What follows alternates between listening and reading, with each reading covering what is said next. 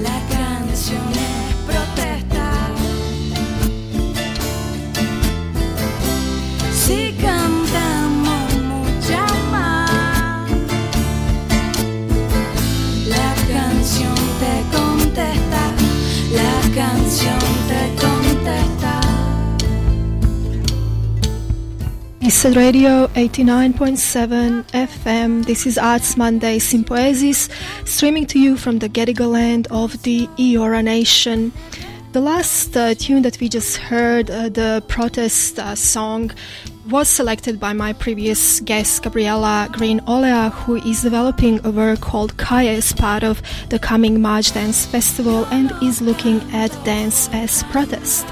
And now I am on call to another dance artist. Her name is Patricia Wood, and we will be talking about her work, which is titled Trish and Trisha, and is exploring possibilities and limitations of transmission, telepathy, body as archive, and more.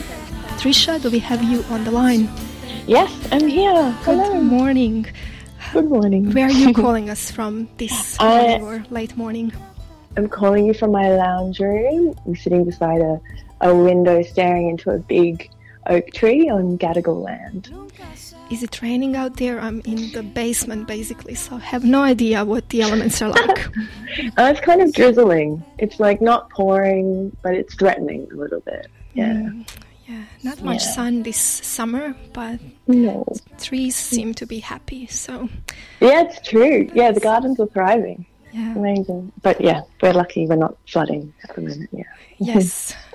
And for many other reasons, we are lucky at the moment. Oh, yes, absolutely. Very true, yes. Well, let's move to a bit broader topics than the gloomy weather and the gloomy political situations out there. It's always something that brings joy to our faces and our bodies, and it's dance. And you as a dancer are currently developing a work called Trish and Trisha. As I briefly mentioned when introducing you, in it you're engaging in a sort of telepathic conversation with the late postmodern American dancer Trisha Brown. Before we dive into the details behind the project and unpack what is meant by this telepathic conversation, could you please let us know a bit who Trisha Brown was and why does she matter to you personally? Yeah, sure. So as you mentioned just then, that Trisha Brown was a choreographer that was sort of part of this kind of postmodern avant-garde moment in New York in the 1960s, 1970s, and she, amongst a large group of other kind of choreographers and movers and dancers and artists and thinkers, were sort of working through different ways of working with the body, away from sort of an artifice and more with the kind of this idea of pure movement, which is totally problematic. Why? But Why do you see it? Because one of the things she was doing is incorporating pedestrian movements in the artifice of dance. And so is that what you're seeing as problematic? No, not at all, actually. That's where it maybe gets a little more clearer. No, I guess what am I trying to speak to? Maybe just to fill it out a little bit more, there was also a sense of Trisha being quite interested in like process-driven movement, so that she would set up these kind of constraints and then kind of execute them. And I'm quite drawn to that. I quite like the idea that you set up these things and then you kind of do them and then you can kind of look at them and see what you've done and what effect it has. And I guess my response to this idea of purity is that I don't necessarily think purity exists in many forms, maybe in a diamond, but like that pure movement is a mix of many different kinds of interests and experiences and meeting the body where it's at and then the context in which it's moving in. And I'm sort of interested in Trisha. She also sort of began to sort of move into more visual art contexts and then also worked within dance companies and also worked very much on her own and then also had her own company. So she worked in a variety of different contexts. And I was interested in her because of a few reasons. One is that we do share a name, and I was so curious about that. Like, what is it to share a name and to also be working in the same field? And I'm sort of interested in these kind of tracing of lineages, whether it's familial or whether it's a dance lineage. And it was kind of interesting to look at the teachers that I had worked with professionally and in my studies, and then trace back where maybe they had intercepted with Trisha or her references or her peers, and to kind of look at the work that was available to me, which was mainly online, and then see what it did in my body and what made sense and what was really tricky to kind of make sense of. Yeah. And the way you carry it as a dancer, because you're mentioning how, well, we all are bodies of archives, but especially as a dancer, you're a body of an archive of all the past dancers and choreographers that you have been informed by and whose movements you've been taught, and you carry in your movements the legacies of them in one way or the other. Some are stronger, some are weaker, depending on your interests, I guess, in dance. Yeah, absolutely. And then as part of this project, Trish and Trisha, you are, as we mentioned earlier, looking at this ability to communicate with her, although she has died in 2017, I believe. So when we speak about communication, it's not literal picking up the phone or Zoom or whatever. It's actually looking at telepathic communication. Yeah. So how does this actually work? What are you actually doing in the studio when you're exploring this? Sure. I'm using it in quite a playful way, I think. But I'm also thinking about what information is passed from body to body without having to speak to it directly. And then I'm also maybe coming at it from a different point of view, where I'm sort of beginning to incorporate radio into the work. My grandfather passed away, and I inherited his CB radio, and have been using that as a way to think about the ether almost being like another place that could sit above the politics of who owns space, who rightfully owns space where we live, and then thinking about the ether being almost like a performance space that could then be a little more free and a little more open, where people could meet and be in relation to each other. And so Trisha, I've been working a little bit with her archival footage. There is quite a lot of strong documentation of her work, whether it's in books or footage or through people. The company have placed a lot of importance on archiving the material well. So there does seem to be a lot of different references to draw from, and to sort of just make a sense of that for myself in this body, in this place now, in a way that is maybe constructive or something that can be playfully built upon. And so some of the things that I do in the studio are to either prepare the body to enter that space, or to be open or ready to kind of speak to that particular material, because I think human beings are very porous, and so there's a lot of information. So it's also about maybe carving direct lines into this stuff. I love how when we spoke about this earlier, you mentioned this thing that you call the gap, which is the space of imagination you work with. Because, as you said, what you know about Trisha Brown is distilled and it's far away from you. You're accessing it through these other mediums. And there is always going to be a limit to how much you can know about her work. Absolutely. You said, I need to find a logic and a narrative for myself in my own body. Is there anything more about this gap that you could tell us? You were now speaking about preparing your body, and I think you also mentioned in another podcast I was listening, I think Wombat Radio, where you said that it requires this deep listening in order to tap into this seeming communication with her. So how does this deep listening, how do you prepare your body? What is the prepared body? Yeah, I've been working with a sound designer, Benedict Carey, for a couple of years now, and he's also quite interested in this. So we share some practices around where you need to place the body to allow that kind of listening to happen. Also to kind of maybe be in a state where you are actively moving, but instead of the focus being on what you are producing for another to witness as an external viewer, but what is it actually physiologically doing to the body in its action. So I think it's sort of a play between those, and also to kind of shift the the dominant perspective of sight into a more kind of kinesthetic or sonic kind of listening. So it is definitely about doing. Like, I think that's also where we just mentioned about this idea of the body as archive, and Andrea Lepecki wrote this paper, I think in 2014, maybe? Actually, maybe earlier. Sorry, I'll find that reference. You might know, actually.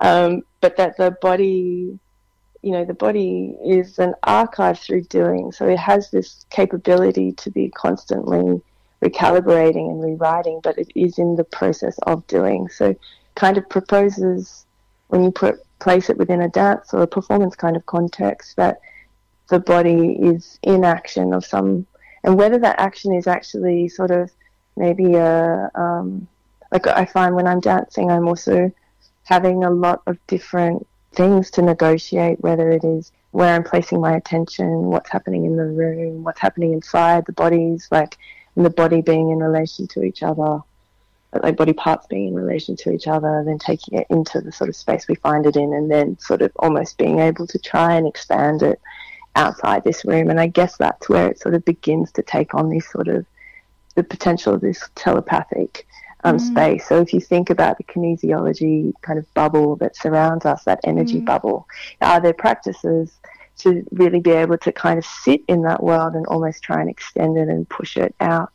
And so they're the kind of, interesting things for me. And Lepecki also talks a little bit about transformation. Lots of people do, but this idea of transformation is very interesting to me, because I feel that the body is often in almost these different times simultaneously. So you are moving at the present, but you're also using the histories of what you have done before to sort of infiltrate and influence without even being conscious of it as you're moving through space. But then you're also making decisions that will then affect the future. So it's this kind of amazing sort of place where you're negotiating these different timescales simultaneously. And so to me, that kind of makes sense that there is this, if that is a place to practice and to kind of send different attentions, then there's also places that potentially could meet. But yes, it's very, very playful. And there's sometimes when you're dancing with others that you have these extraordinary shared experiences. And I think there's, maybe I'm also trying to imagine what that could be like with Trisha Brown. It's interesting. Go on. Oh, sorry. So the ether also maybe exists in a place where we can both be bodiless. Yeah. But it's only through being with the body that you're able to kind of escape it. Or being without the body or out of body. You mean you can escape it? Because that's interesting. What you're bringing up now is actually you brought up these out of body experiences where you are practicing the ways to move out with your body, metaphorically out of the space that the body is in, which is as if escaping the wall or the skin of the body and going into like expanding the consciousness exactly. and connecting, communicating on another level. I have this with my father for sure, like who is living in Europe, in Croatia, and sometimes at the same time we have desire to call each other or we text each other. There are those kind of things that do happen with certain people, that you can have this telepathic, we call it that way, whether it's a joke or not, but certainly feels like some kind of communication that is not through the normal ways of or usual ways of communicating. And you have now also touched on this concept of bodilessness, which is the tagline that describes this project on March Dance website. It says, "How does one become bodiless?" And I didn't want to ask you what it means, and now I think you're explaining it. But it's also connecting to the work that you're doing with Benedict Carey, where you're trying to find ways and modes to translate again or transmit, I guess, this what is physical bodily performance through sounds or words. And I know you also work with language in that, with that way of communicating. So how do you go about that, translating movement into words? I think it also goes back to the name. So it's a beautiful artist named Chloe Chignon, who's Australian but works a lot in Europe, and I think she created this place for dance writing to exist that was sort of positioning the body as a container, and also like words being a container, so that they have this capacity also to transform and change depending on who is saying them and in what context they appear within. And I think there is something in that there is and I'm aware that I'm kind of contradicting what I just said earlier, but I'm going to go with it. Like that there is like when you're in the act of dancing, you are using words to locate ways of moving and to really almost take the body away and just use what is left, what is the residue, what is the kind of atmos that comes from the words. And it's not necessarily looking for a narrative, but I think it's through playing with language in a way that draws your attention to different sensations and creates these kind of parallel or like multiples simultaneously, even though it also is sort of restrained by the same situation of time only being able to move in one linear. Like you can only say one word at a time if there is only one body. But when you're dancing and thinking, and our brains work so quickly that there is these multiple layers happening. And my interest in language is also to remove the body. So then if you hear it, are you able to get a sense of what the dance is or what the body is doing? And then what does that do to then your body? So it almost goes into the ether, exists without a body, to then land in other people's bodies. It's a bit alien, actually, in some ways. And you mentioned that in this process so far you have been feeling like you have been failing. Yes, and very much. what are the main failures that you can remember? And sometimes through making mistakes or failing, you actually discover things that you would have never even thought about. Yeah, totally. I'm still waiting for that beautiful light bulb moment. What have I been doing? I think maybe there's a richness that's lost when so something, maybe when I'm deep in something or deep in dancing, it's quite a internal process. I'm really aware that I'm not totally conscious of what it's producing for an outside person. I'm more focused on what it's producing inside, and then what that has the potential to do in the way that we just spoke about being porous, rather than it being this kind of image-based thing. So then when I take that information of what I'm working with inside the body and just actually distill it to that, whether it's a list, whether it's a series of images, it gets a bit like nonsensical, but not in an interesting way. Using one word doesn't necessarily describe the meaning or the feeling or where it's located or what it's in relation to or what's the intention behind it. With an example, I'm very interested in this work that Trisha Brown made called Water Motor, and it was a kind of a collaboration with a filmmaker, so it has really interesting documentation in that sense, but it's also extremely difficult movement vocabulary, but I love it, and it's one of the ones that I've tried to learn via the internet, which is not what you're meant to do, but I wanted to try. But I'm really aware that it is her intellectual property, and by me attempting to do it, it's a very private practice. It's not actually something I can share with public, because then it becomes suddenly there's stakeholders in this movement, which is super interesting.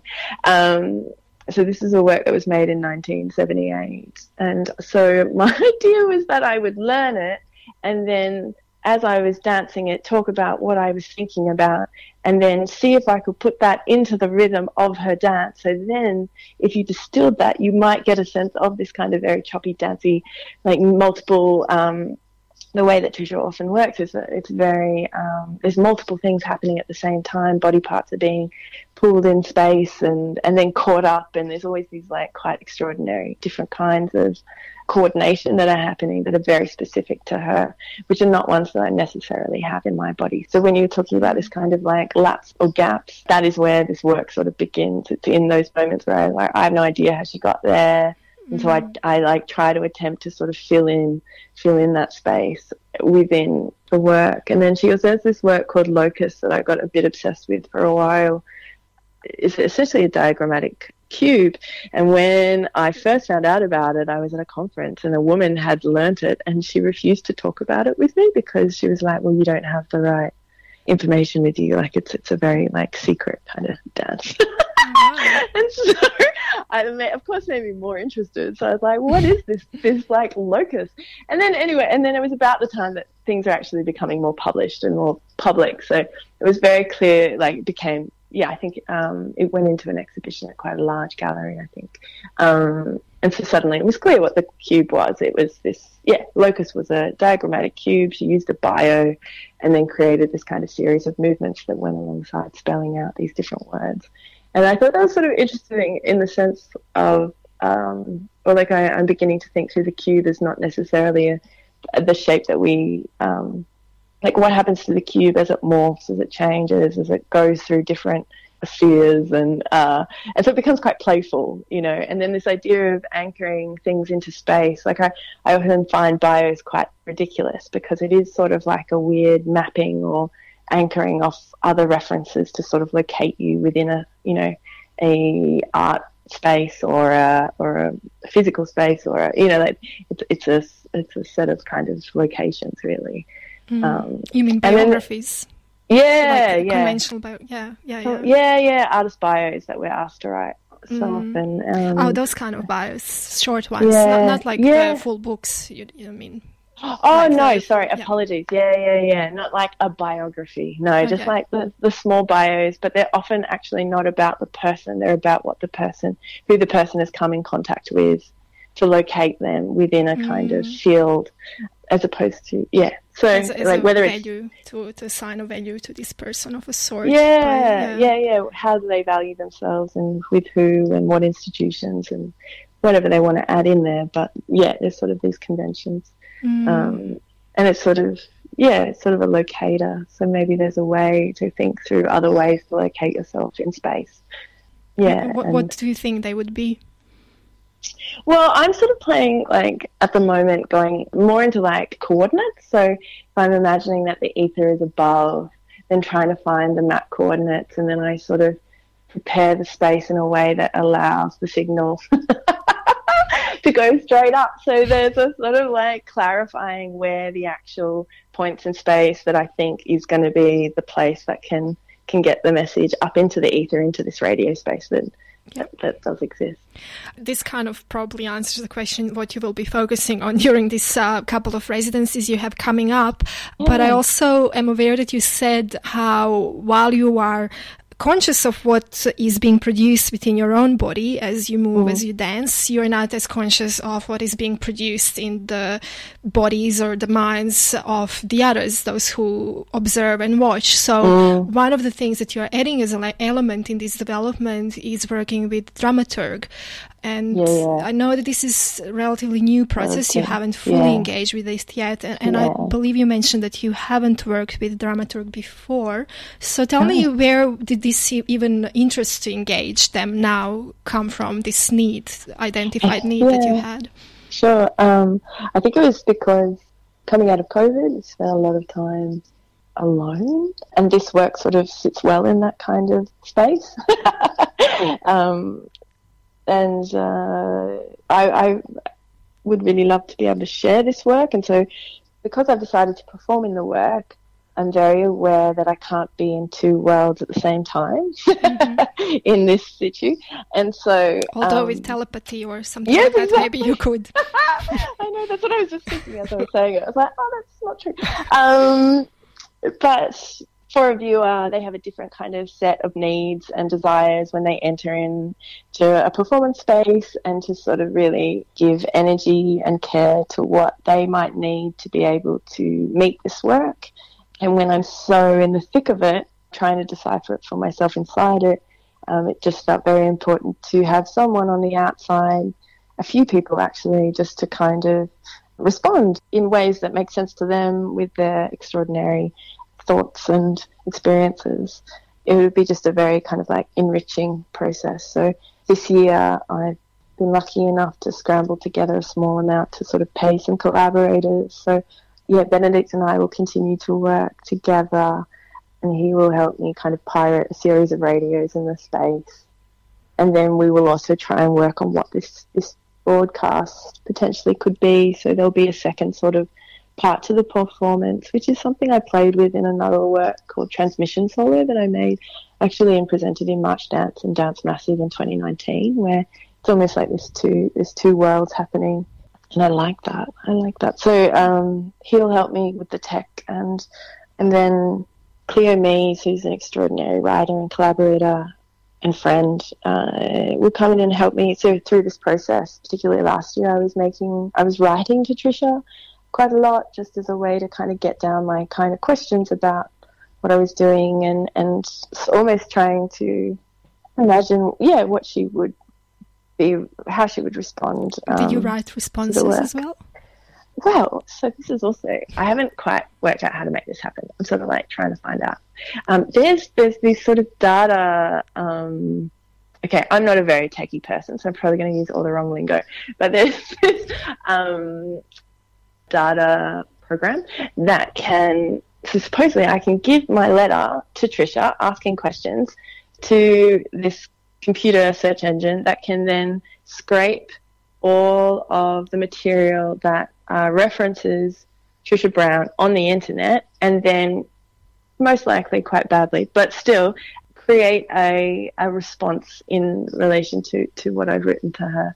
Wow. So like eventually I would really like to do that and like maybe give it a bit of care and time and stuff. But it would be super nice to almost get something that's not driven from me outside. Do you have to pay for this? Is this a free service that exists online, or how does it work? There's a friend sort of works in this field a little bit, and he suggested some sites that I could go to and begin to kind of work through. But that's a super beginning idea. But that's then you're not tapping into this imagining of what she would say. You're actually relegating that duty of response to this algorithm, data. I guess. Exactly. That's what it is. And so where does Cleo Mees step into that? Because they're a writer and Yeah, Cleo's amazing. So I sort of asked Cleo to sort of maybe work with me in terms of writing these letters. They're quite rough and they're quite raw, and I just thought maybe I could share them with her, and that maybe we could just spend some time together looking at them and proposing ways to sort of be in relation to them, and then what that could potentially shift into some sort of broadcast. So being read as part of this broadcast, or even not even being read, but maybe just being in the vernacular that can be then referenced through doing. So it doesn't necessarily have to become a stagnant piece. Like I'm not so interested in creating like a script. I'm more interested in being alive and resonant, but that it's really present in the space, and there are really clear reasons why it's still circulating. And she and Benedict and I were lucky enough to receive a critical path responsive residency a couple of years ago, and so we began a little bit different. Like it wasn't about this work in particular, but we were interested in sort of mapping ephemeral forces and sort of trying to look what can you distill from that and where does it go. And so Cleo created this really gorgeous transmission workbook that I think has sort of been circulated around a little bit with these kind of activities, things to do in ways to sort of prepare the body and to think through what is already in a big empty space that maybe we can't see, and what are those sort of forces and And this year you're also about to book your flight to New York for the first time. And New York is significant because it is where Trisha Brown worked and her institute is there. So this will be your first opportunity to actually be in this institute, but also in the place where she existed, where her body moved. And I mean, you can't answer obviously those questions now because you haven't had the experience yet. But if you can kind of jump there with your out-of-body experience in the future and imagine what will this bring to your project, this ability to be in that environment where she lived and danced. It's going to be amazing. I'm so excited. I think like ways to sort of be in and amongst the city will all kind of influence and shift the information that I have. I feel like the Trisha Brown's work and the people that came into contact with her, it feels like quite a strong presence, and so I don't think I'll have to search too hard, if that makes sense. I think it'll be quite, they're very generous with that sort of information.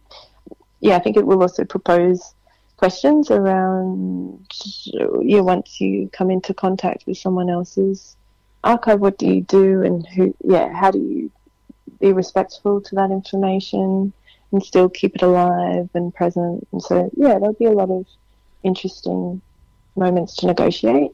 I've sort of begun a little bit because one of the other people that I'm working with is Lee Searle, and Lee is a choreographer and dancer who worked with Trisha Brown in New York, and so he's sort of been my mentor and outside eye for the last year or two, and has sort of been with me through this process. So I've already been a little bit, aware closer to the source. And so that's sort of interesting. I can't even quite imagine. But that's exciting. Well, thank you, Patricia Wood, for being with us this morning at ESAD Radio 89.7 FM. Yes. And will we have a chance to see any of this development as part of March Dance, or is it all enclosed behind the doors at this stage? Yeah, unfortunately we were going to do a showing, but that wasn't able to come together. But I'm quite interested in sharing the work, and so I think I'll probably start fairly small, but as the year progresses there'll definitely be more opportunities to engage with the work, and there'll be some showings coming up. But yes, very thankful to be beginning 2022 with March Dance. It's wonderful. So March Dance is an annual festival now that happens in Sydney throughout the month of March. And today on the show, I have been talking to two artists who are being represented by this festival. They will have residencies as part of it. First was Gabriella Green-Olea, with whom I just spoke before. I spoke to Patricia Wood, and their work is called Kaye, and it is looking at dance as protest. And we also, Gabriella and I, spoke about progress that we have achieved or that we are attempting to achieve when it comes to inclusivity in dance. These are the topics that concern Gabriella. And then after Gabriella, I was having conversation with dance artist Patricia Wood. We were talking about telepathy, transmission, kinesthetic empathy, and sonifying dance, and all that in relation to her project Trish and Trisha, which, as I said, she is developing as part of March Dance Festival. To find out more about each of these works and also March Dance Festival program in general, and there are lots of dance classes and workshops you can join or conversations you can listen to, you can head to marchdance.com. You're on ESAD Radio 89.7 FM. This is, or almost was, Arts Monday Sympoesis. Coming up next is Pino Scuro with Syncopatico. I will leave you with a couple of music tracks, and I will be with you in 2 weeks' time. I believe we will still be covering March Dance and having as our guests more of dance artists that are taking part in it. If you have missed parts of this program or you would like to listen back, you can head to esadfm.org/Arts Monday. Stay tuned to ESAD Radio 89.7 FM.